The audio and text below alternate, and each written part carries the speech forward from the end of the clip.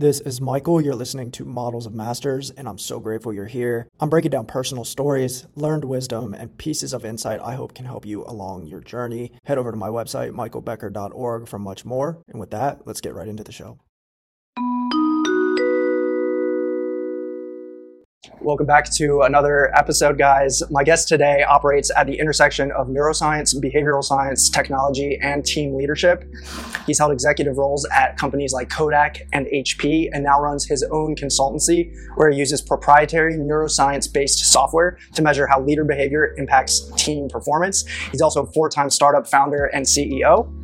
And today he consults CEOs and leaders on maximizing their efficiency, eliminating toxicity in the workforce, and creating a more trusting workforce and team that ripples throughout the enterprise. He's the author of 2 books, The One Habit and Team Relationship Management. I'm pleased to be joined today by Dr. Jeb Hurley. Michael, thank you. Thank you so much for sitting down. My pleasure. My pleasure. So there's so much to dive into, on all of these topics. We're immersed right now in what feels like a revolution in terms of culture and work. And I want to dig into all of that. But where I'd love to start is really just on what's brought you to where you are now, and specifically, the things that you learned throughout your career with the companies you've been at, Kodak, HP, and others, that helped you identify the need in the market. And then not just that behavioral science could be something helpful for teams, but could potentially be the antidote to inspiring better leaders in companies. Cool. Yeah, great question. And yeah, it's something I can geek out like all day on this kind of stuff. Yeah. But, the Genesis story, talking about me is probably not my favorite topic, so we can get through this one quick.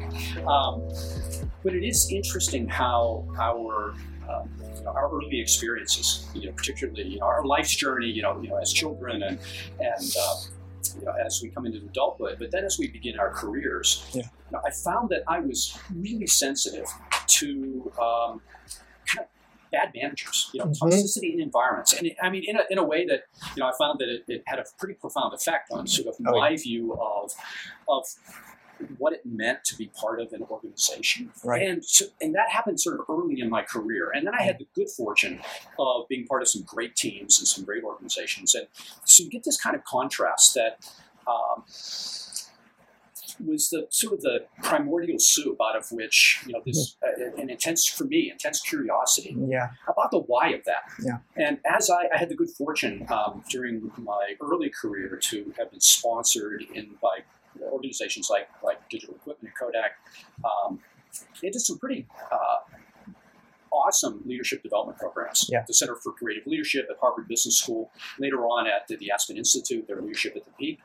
And 2 things struck me with that. One, if you have an organization who's willing to invest in you as a young executive, it makes a difference.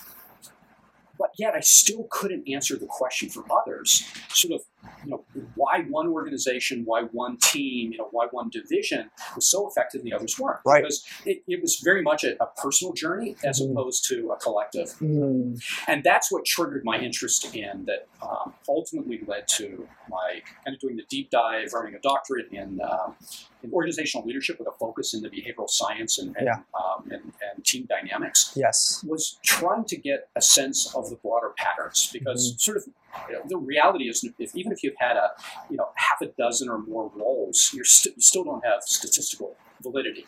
You have a point of view that's come from your experiences, but you don't have the benefit of that broader, deeper look. Yes. And so that became my kind of my why, was to be able to answer for others that question, to stay relevant. Yep. As I moved through a career that has had both, as you mentioned, large corporate experiences at the kind of corporate VP general manager level, as well as multiple CEO experiences in early stage and growth stage companies. And my goal became, my mission for myself became one of gathering insights that I could then take to others and make a difference in their lives and the lives of the people that were part of their organization. Bridging the gap, so to speak, between what people don't know but need to know about what drives behavior, and then existing dynamics that perhaps have been in place far too long in a lot of companies. Exactly. And as you said at the outset, in a world that is going through, really dramatic and rapid change. Yeah. And the workplace, of our parents and their parents is not the world that we're operating in today. In fact, most managers, if they're over 30, 35 years old, grew up in an environment where today's world is pretty foreign. Yes. Both, driven by sort of multiple factors, changes in the way organizations are designed, changes in the population of those organizations, particularly sort of the millennial Gen Z, or taking now a much bigger part in the decision making and the operations of organizations, yes. and the political climate. I mean, sort of all of these dimensions intersecting at once create some real challenges for today's aspiring managers and leaders. Yeah. I can relate. I mean, and to so much of your journey as well. I share a lot of parallels. I'm still in the first, third of my career. I just turned 31. So, really, really still in a spot of figuring out not just what I want, but how to adapt and adjust to an obviously different environment from where I began 8 years ago. Yeah. And, I've been with really large companies, with multinational, well-funded, established SaaS companies, to startups that were local. And we were just trying to be scrappy and figure out what worked. And the leadership style, is to be expected very different between both of those dynamics, and then you have everything in between. But something that struck me about what you were talking about, I think a metaphor that feels interesting for me to look at companies is that of an ocean. And then it's like you have smaller ponds of teams within the organization. And if there's no tributaries between those different ponds, then they're really just almost like separate. They're siloed within the company. And so I'm curious what some examples may be where you've seen that disconnect within companies, and then how, especially in this remote culture, like what steps can teams and companies take to make sure that cohesion doesn't get lost? Yeah, good question and observation. I think that if we go back in time, and one of the products of the Industrial Revolution was the form of the corporation that was incredibly effective at kind of building things in mass production and getting them out the door. Yeah. And the very nature of those organizations were hierarchical, right? You had a hierarchy that was driven by more of kind of command and control. And there were lots of guardrails. And that produced silos, which is why sort of most large legacy organizations have a more sort of hierarchical siloed structure. Yes, and they depended on a lot of processes being put in place for communications, for managing decisions up and down. And in a relatively slow-moving world where you could, your strategic plans were a 5-year or 10-year exercise, it worked. And it was really as we came into particularly the latter part of the 20th century into the 21st century, and as the pace of technological change in particular began to take hold, right? Yeah. You could trace it back to the internet, and then sort of these trends around process reengineering and relooking at sort of the structure and design of corporations. All of a sudden, and the removal of middle management, which was kind of the glue in a lot of these big companies that held that together. Yeah. And the shift to more of a more team-based organization suddenly removed the guardrails. Yes. And one of the dimensions of that people don't realize or think about is that the need in the traditional corporate structure, the need for trust was actually relatively low. Yeah. Because you had all of these checks and balances at every level. And it's not that things didn't go wrong and go sideways. So, of course they did. People are people. But there was a lot of, in the structure, in the silos, a lot of sort of risk reduction that happened. When you move to something that is flatter, more team-based, more independent, then the trust becomes something that is far more important. Yeah. As just not just a core value in an organization, but as a set of, as a behavior that has to permeate it. Otherwise, without all of those traditional guardrails, it kind of goes, it's easy. And we have tons of examples of that in, companies that grew fast, like in Uber and other organizations that moved, that shifted their model and suddenly found themselves sideways when it came to the behaviors and the values and the norms of that organization, and moving down into things which were, if not illegal, certainly somewhat unethical. Sure. Whether it was sexual harassment or racism or just any of those toxic behaviors become easier to ferment inside of an organization. In today's organizations that are flatter, more fluid, more agile. True. So and you asked about so how do you deal with that? And I think that if you look at the organizations that have handled that the very, very best, where teams are exceptionally good at maintaining the level of trust and its psychological safety, its people's comfort, being able to be themselves, bring their whole selves to the team and to the organization, right, at a group level as opposed to just an individual level. They all share a common denominator around the type of culture they build in organizations. Yes. And the big challenge and the big unknown for so many organizations, so many leaders, is the how of that. Right. So the answer is simple. You build a great culture around trust, around performance, psychological safety, and relationships. Yes. And you rapidly will remove silo-like behavior. You engender sort of collaboration, camaraderie, innovation, and camaraderie in ways that teams and the organization they're part of will excel.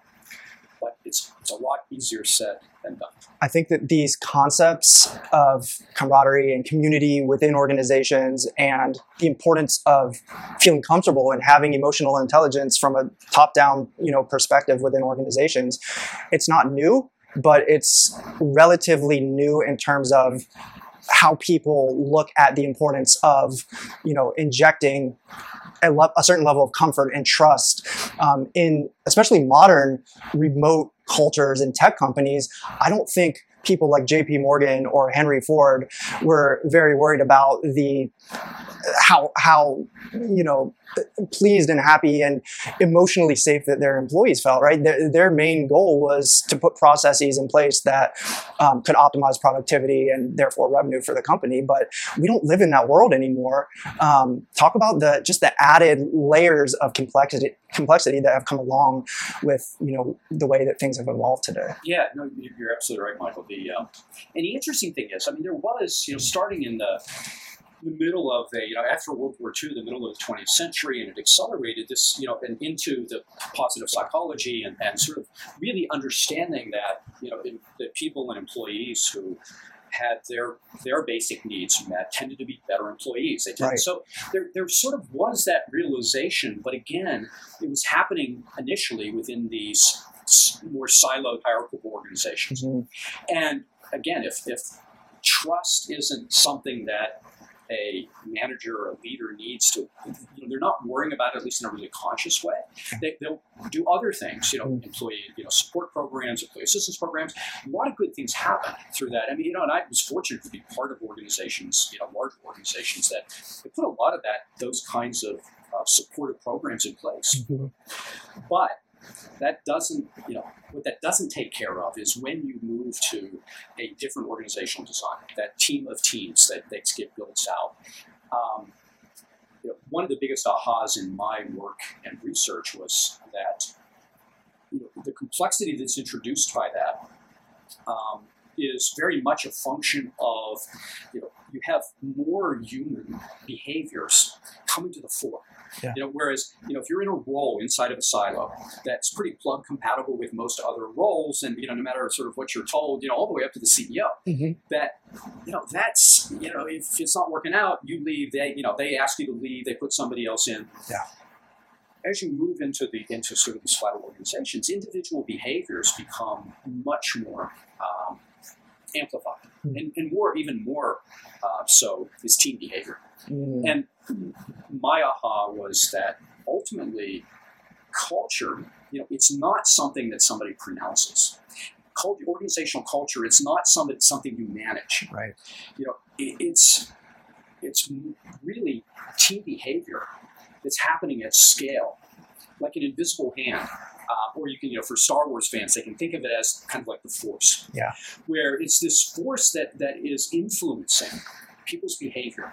It's influencing how they live, the values and the norms that is part of their team and other teams in the organization. Mm-hmm. And the cool thing about that is that once you recognize that culture is team, and especially executive team behavior, scaled, then you can begin to reduce things down into the human dynamics that are shared by everybody. And that turns out to be the key. Okay. That so much of what gets focused on inside of whether your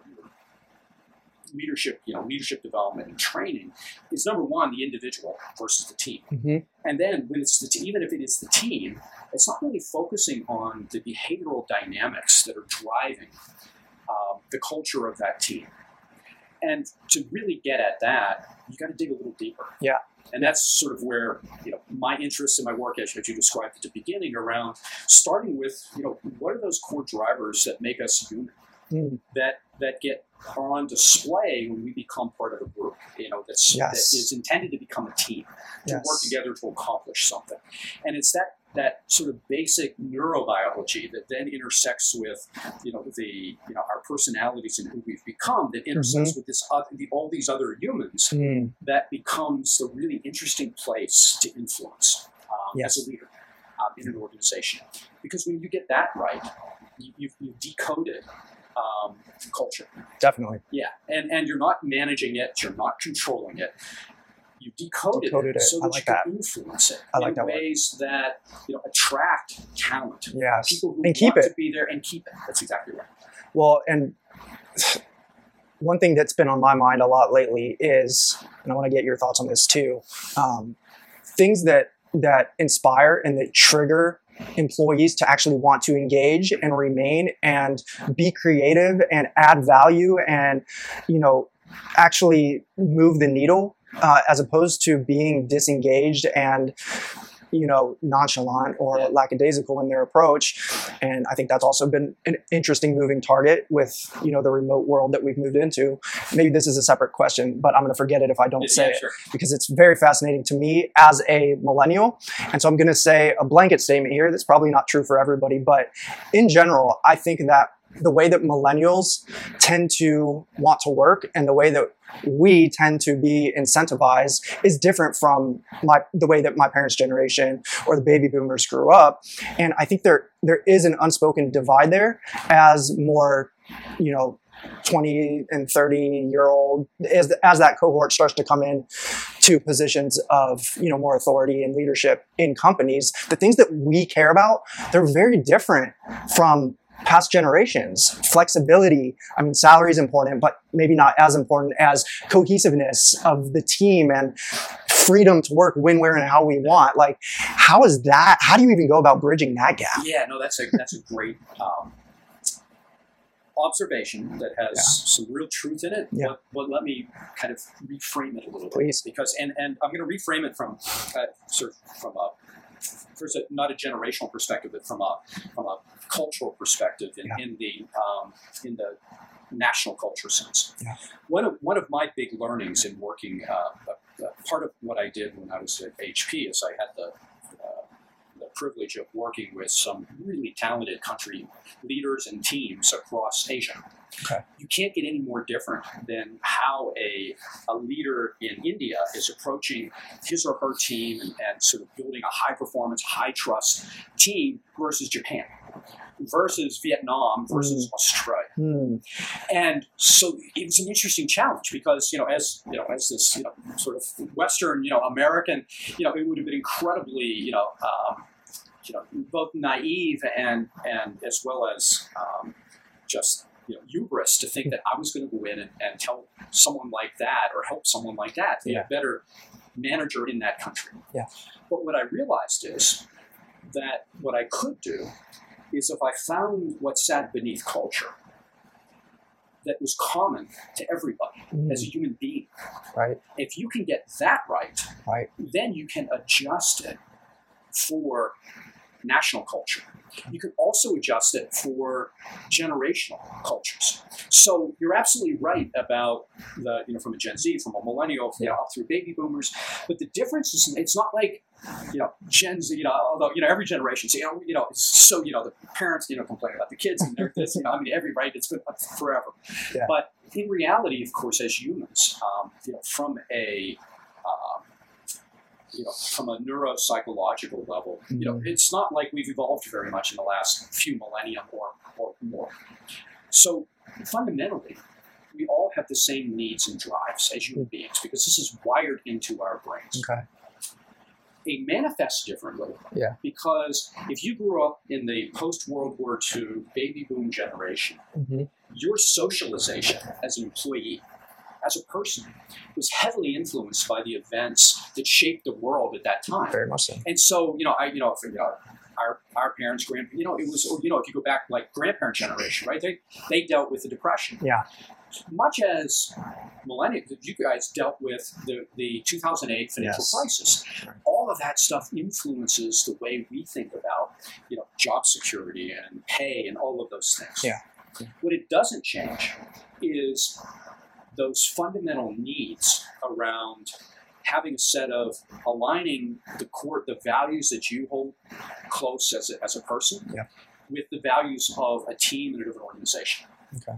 What that doesn't change is that you want to find purpose and meaning in your work and develop the skills to be able to do that and have the freedom. Right.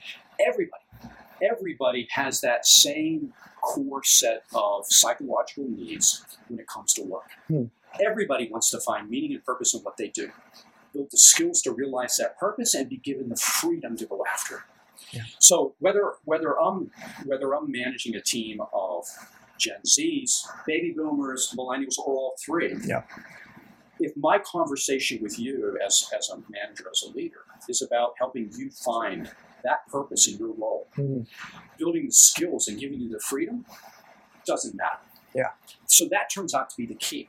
And this is where behavioral science and the neuroscience that supports it becomes so powerful.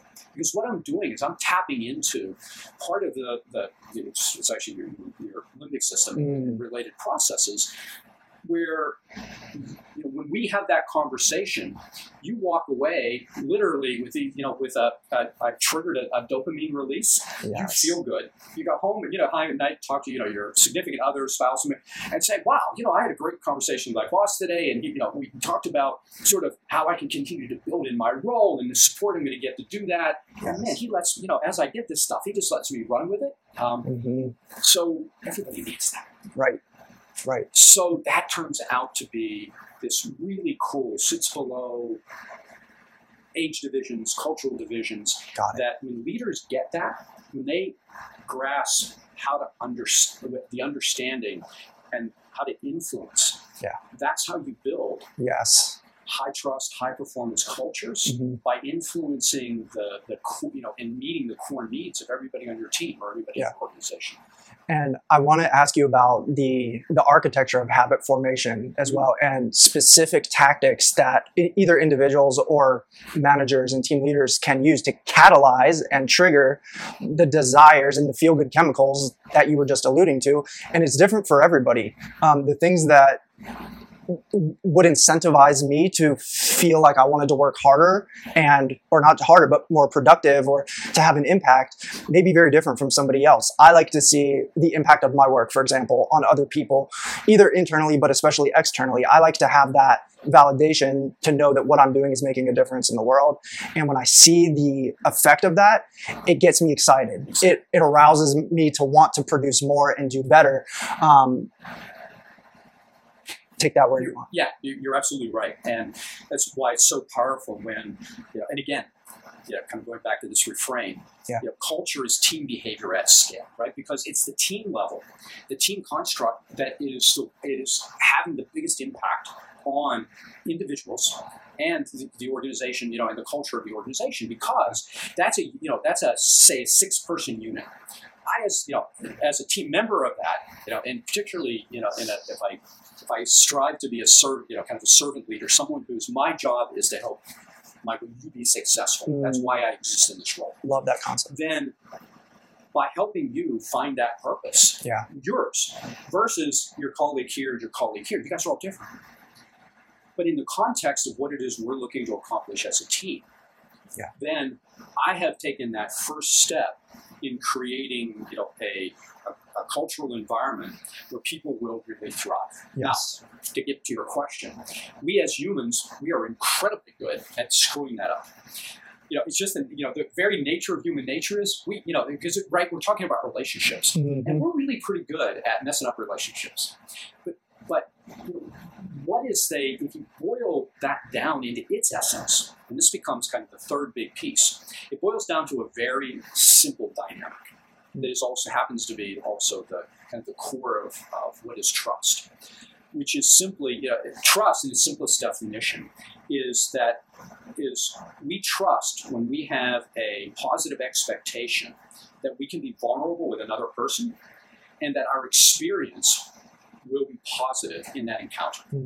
That's simple. So every relationship we have is built around this notion that we have an expectation. Parents, siblings, girlfriends, boyfriends. Yes. We have an expectation. Our bosses, at work, it's our bosses, our colleagues, and other people on other teams.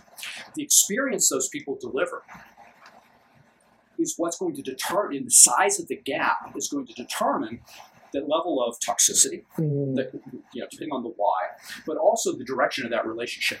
Right? If we have a high expectation of someone and they consistently disappoint, what happens? How do you feel about it? Your expectations plummet. And then what happens to that? What happens to your expectation of that relationship? You give up. Right. Nothing, so nothing there. There's nothing there. That's exactly right. So the key then is being able to. It's sort of developing. It's part of emotional intelligence, part of sort of EQ, but developing this radar-like sense of where are the gaps on my team between what people are expecting of me, the manager, of each other as teammates, and perhaps on other teams they depend on. And it's then becomes my ability. It's so simple. If I get good at closing those gaps, changing people's behavior to close those gaps, then I've created this virtuous habit cycle. It's why my first book was called The One Habit.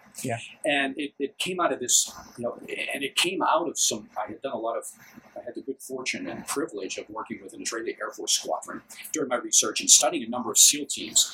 And one night at dinner with the fighter pilots, when we were talking sort of generally about their, how they go operational. And, and the captain, he was pretty funny. He said, look, we probably have the biggest egos in Israel, seriously. He said, because they're the 1% of the 1%. They're probably some of the best, if not the best fighter pilots in the world.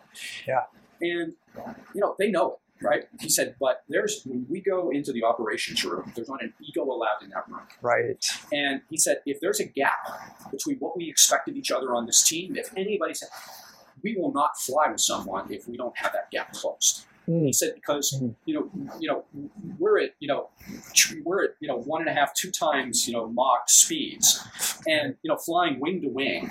And sometimes the communications is it's looking and literally it's cockpit to cockpit. You can't trust that.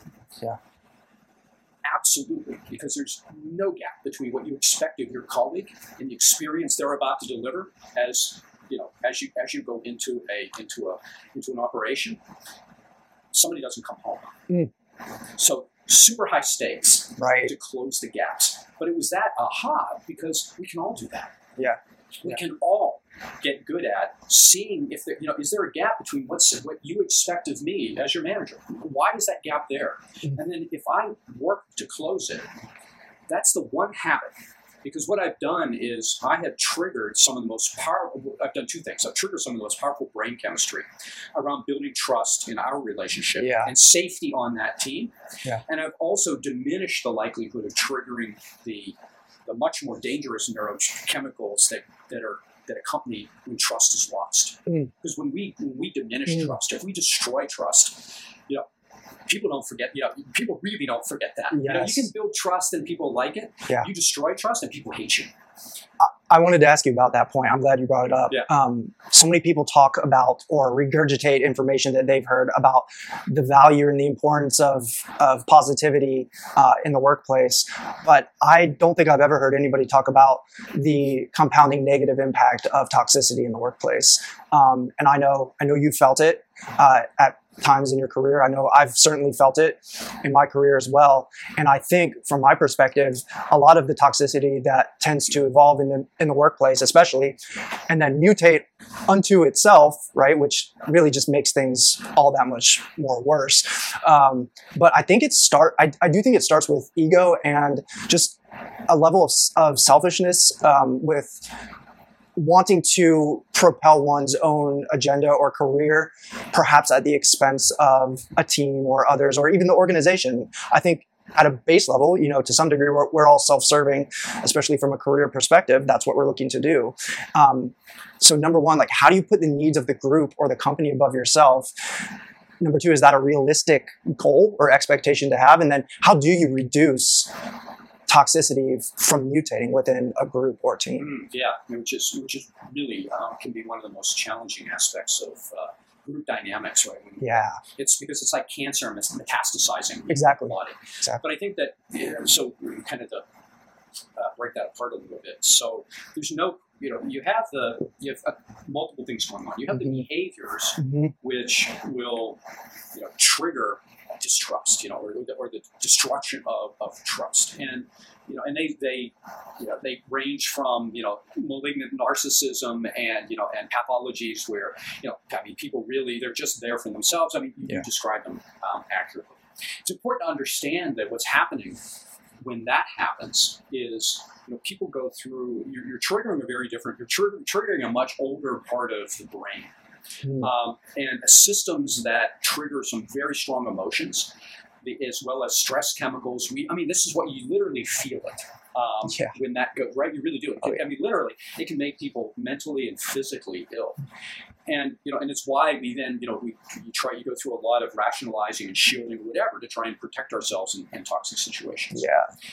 The defense against that. it all starts with building, if it's young companies and even companies as they grow, and this is why I focus on executive teams and CEO, because they are modeling the behaviors that are going to then influence the culture for the rest of the organization. Sure. If you put the bar extremely high, like the Israeli fighter pilots do, like the Navy SEALs do, like really good hospital OR teams, and you can go, you can find it everywhere. What they all share is they've set the bar very high around the values that the individual brings to the team, and the behaviors they live in supporting those values. Okay.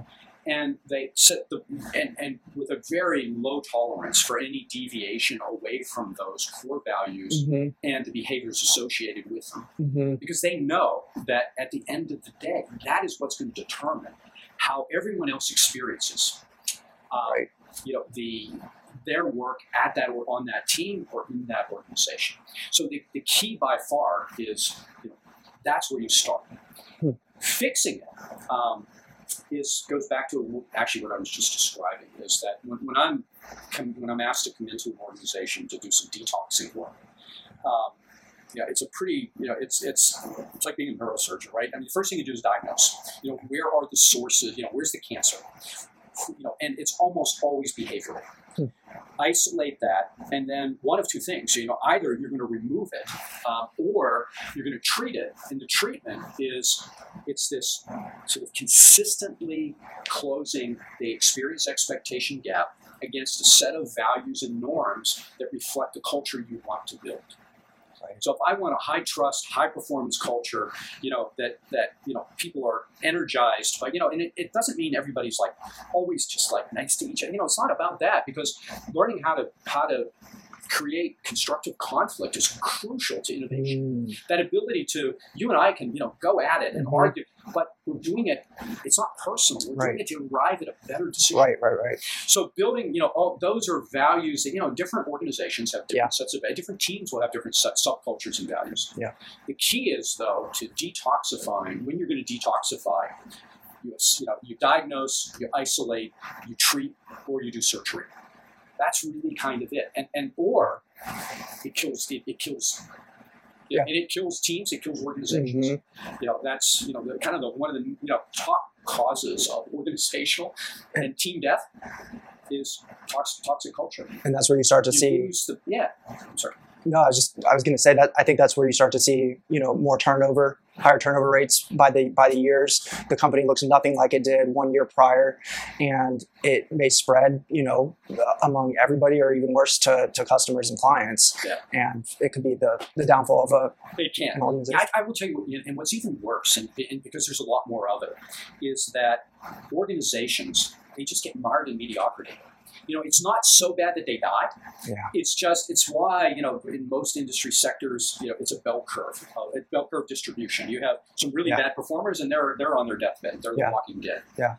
You have these top performers in the industry, in any given industry sector, and they just are knocking it out of the park. And then you have kind of everybody in the middle who's trying to figure it out, and they're just average, and they may have some stars here, but at the end of the day, and sometimes, they're kind of like the, the 1990 Olympic, what was it, the Olympic basketball team with, that had Jordan, it had Charles Barkley, they had everybody. And they got beat they got beat in a practice game by, a college squad. Yeah. Because they didn't play as a team. Yeah. So you can have organizations that are made up of stars, but if it generates a toxic culture, they are going to underperform, a group of far less talented individuals who understand how to come together and just operate flawlessly as a team. I want to dig into that as we kind of approach the natural culmination of this conversation. I think there's a lot of nuance to this, and to instilling a dynamic within your teams and within your company cultures that is productive and that ultimately will bleed through every level, every function, every part of your team. Can you give one or two examples of tactics that you've seen implemented in the companies you've been a part of or worked for, either positively or negatively?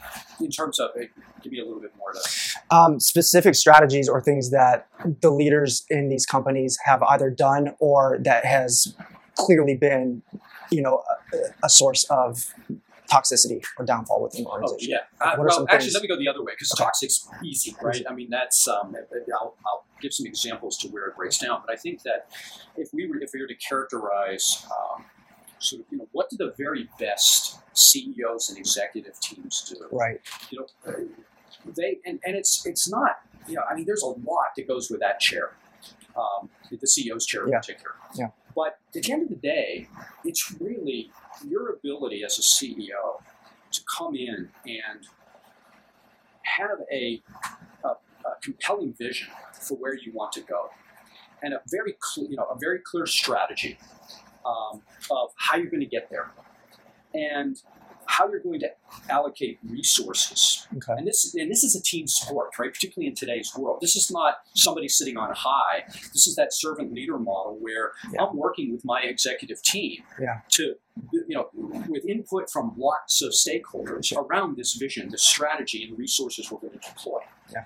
And then, your ability to take that and you begin to operationalize it, and you do that through culture. Mm-hmm. You do that through organizational design. Mm-hmm. You do that through the metrics that you put in place. So there's these, and I won't go through them all. Although, there's that piece, and then there's how do you mobilize and motivate people? Right. I talked about that earlier, right? You need to connect the dots between that vision, that strategy, the metric, and how you're going to measure performance in that to what people want as individuals.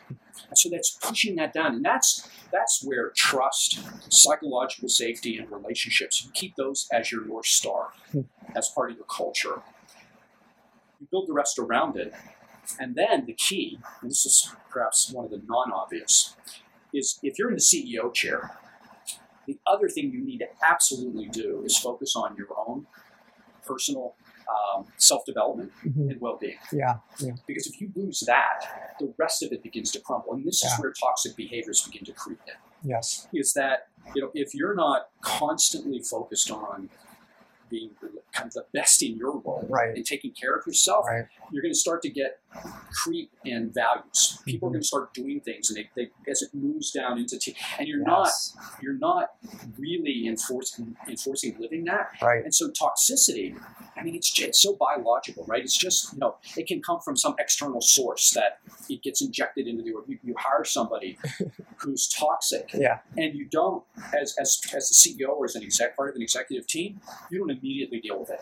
You don't use the fact that, if you don't live the values, you're not here. You're not part of this team. It's what organizations like the SEALs do so well, right? Because they know that there's a lot of people. A lot of people have a variety of motivations to want to wear that trident. And the friends of mine who've gone through the SEALs program, they say that you'll see people being eliminated not because they aren't phenomenal athletes. They're really smart. They're there for the wrong reason. They're there for ego. They're there for themselves. They're not there for the team. And it comes through. And no one wants to walk into that building, under fire with somebody they can't trust. Yeah. So you're not going to make it in the best of the best teams. But we can all do that. We can all set the bar high for ethical behavior, for those core values, and then live them every day. Right. It doesn't cost you anything more to live high, a set of values that result in this high trust, high performance culture and organization. That's the irony of it, is that when you look at mediocrity, that human beings involved versus the highest performance, they're human beings. Yeah. They have the same stuff going on inside of their brains. So, often they went to the same schools. And yet, that invisible hand that's dictating how people behave is letting this group down versus elevating this other one.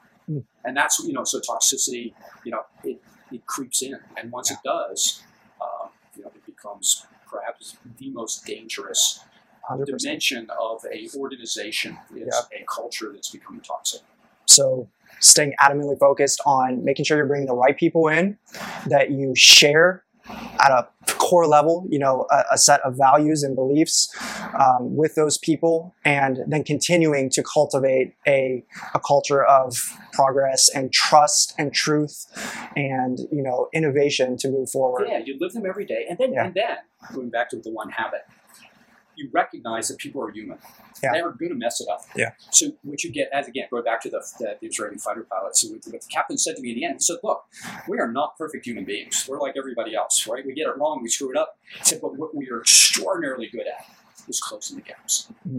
We're really good at making sure that whatever it was, we own it. Yeah. No questions asked. This was my issue. Here's the problem. Here's the solution. Radical accountability. It is radical, exactly, as opposed to radical candor, which, if you're an introvert, it completely freaks you out. And, things like, these things that sort of become cliches but radical accountability and, that willingness to own my own behavior and to be held to a standard, within an organization. Yeah. And, if it's not you, don't be part of this organization. That's fine.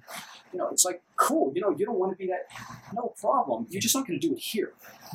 And, if more organizations, more CEOs and executive teams took that approach, they would find that their lives would get a lot easier, a lot simpler, and the results would be a lot better. Dr. Hurley, where can people go to get your book and to connect with you? Best place to connect with me, LinkedIn, just /Jeb Hurley. And there's links actually on there to bring We're Partners, and in there's all the resources, books and things like that. Anyone, who's so inclined, lots of articles and things that I've written. But again, it's when you get down to the core of who we are as people and make this really human, it gets a lot simpler as leaders. Guys, thank you so much for tuning in. I hope you got a ton of value with this episode. Big thanks to my guest, Dr. Jeb Hurley. We will include those links right below in the description, so be sure to check those out. And thank you so much for your time. Michael, my pleasure. Thank you so much. Thank you. Thanks.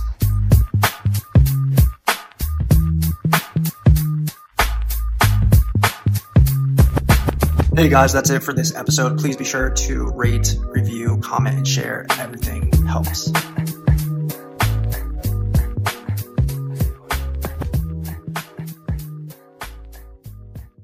That's it for this episode. Thank you so much for listening. My book, Content Capitalist, is on sale now. Grab your copy by visiting my website or tapping the link in the episode description. I also just released the online learning portal, which expands on what I share in the book. This includes 4 hours of edited, captioned video tutorials and trainings, plus dozens of downloadables and templates. Between the book and the E-Academy, you're going to be equipped to literally blow your revenue targets out of the water and eviscerate your competition this year, all by putting content at the core. Please subscribe to the podcast, rate, review, comment, and share all the things, and hit me up on LinkedIn if you'd like to connect. I am here to serve you, and that's it. I will see you in the next episode.